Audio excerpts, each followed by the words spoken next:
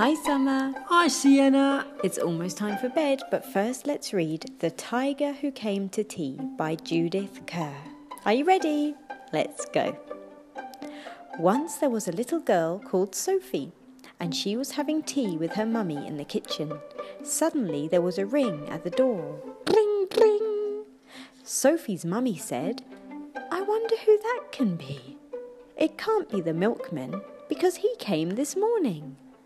And it can't be the boy from the grocer, because this isn't the day that he comes. And it can't be Daddy, because he's got his own key. We'd better open the door and see."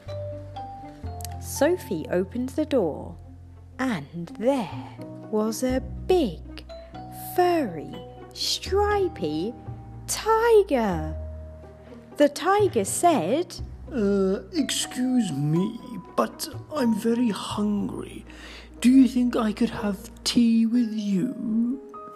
Sophie's mummy said, "Of course, come in." So the tiger came into the kitchen and sat down at the table. Sophie's mummy said, "Would you like a sandwich?" But the tiger didn't just take one sandwich. He took all the sandwiches on the plate and swallowed them in one big mouthful. And he still looked hungry. So Sophie passed him the buns. But again, the tiger didn't just eat one bun. He ate all the buns on the dish. And then he ate all the biscuits and all the cake until there was nothing left to eat on the table. So Sophie's mummy said, "Would you like a drink?" And the tiger drank all the milk in the milk jug and all the tea in the teapot. And then he looked around the kitchen to see what else he could find. He ate all the supper that was cooking in the saucepans, and all the food in the fridge, and all the packets and tins in the cupboard. And he drank all the milk and all the orange juice and all Daddy's beer and all the water in the tap. Look, look, look, look. Then he said, Thank you for my nice tea. I think I'd better go now. And he went. Sophie's mummy said, "I don't know what to do. I've got nothing for Daddy's supper. The tiger has eaten it all."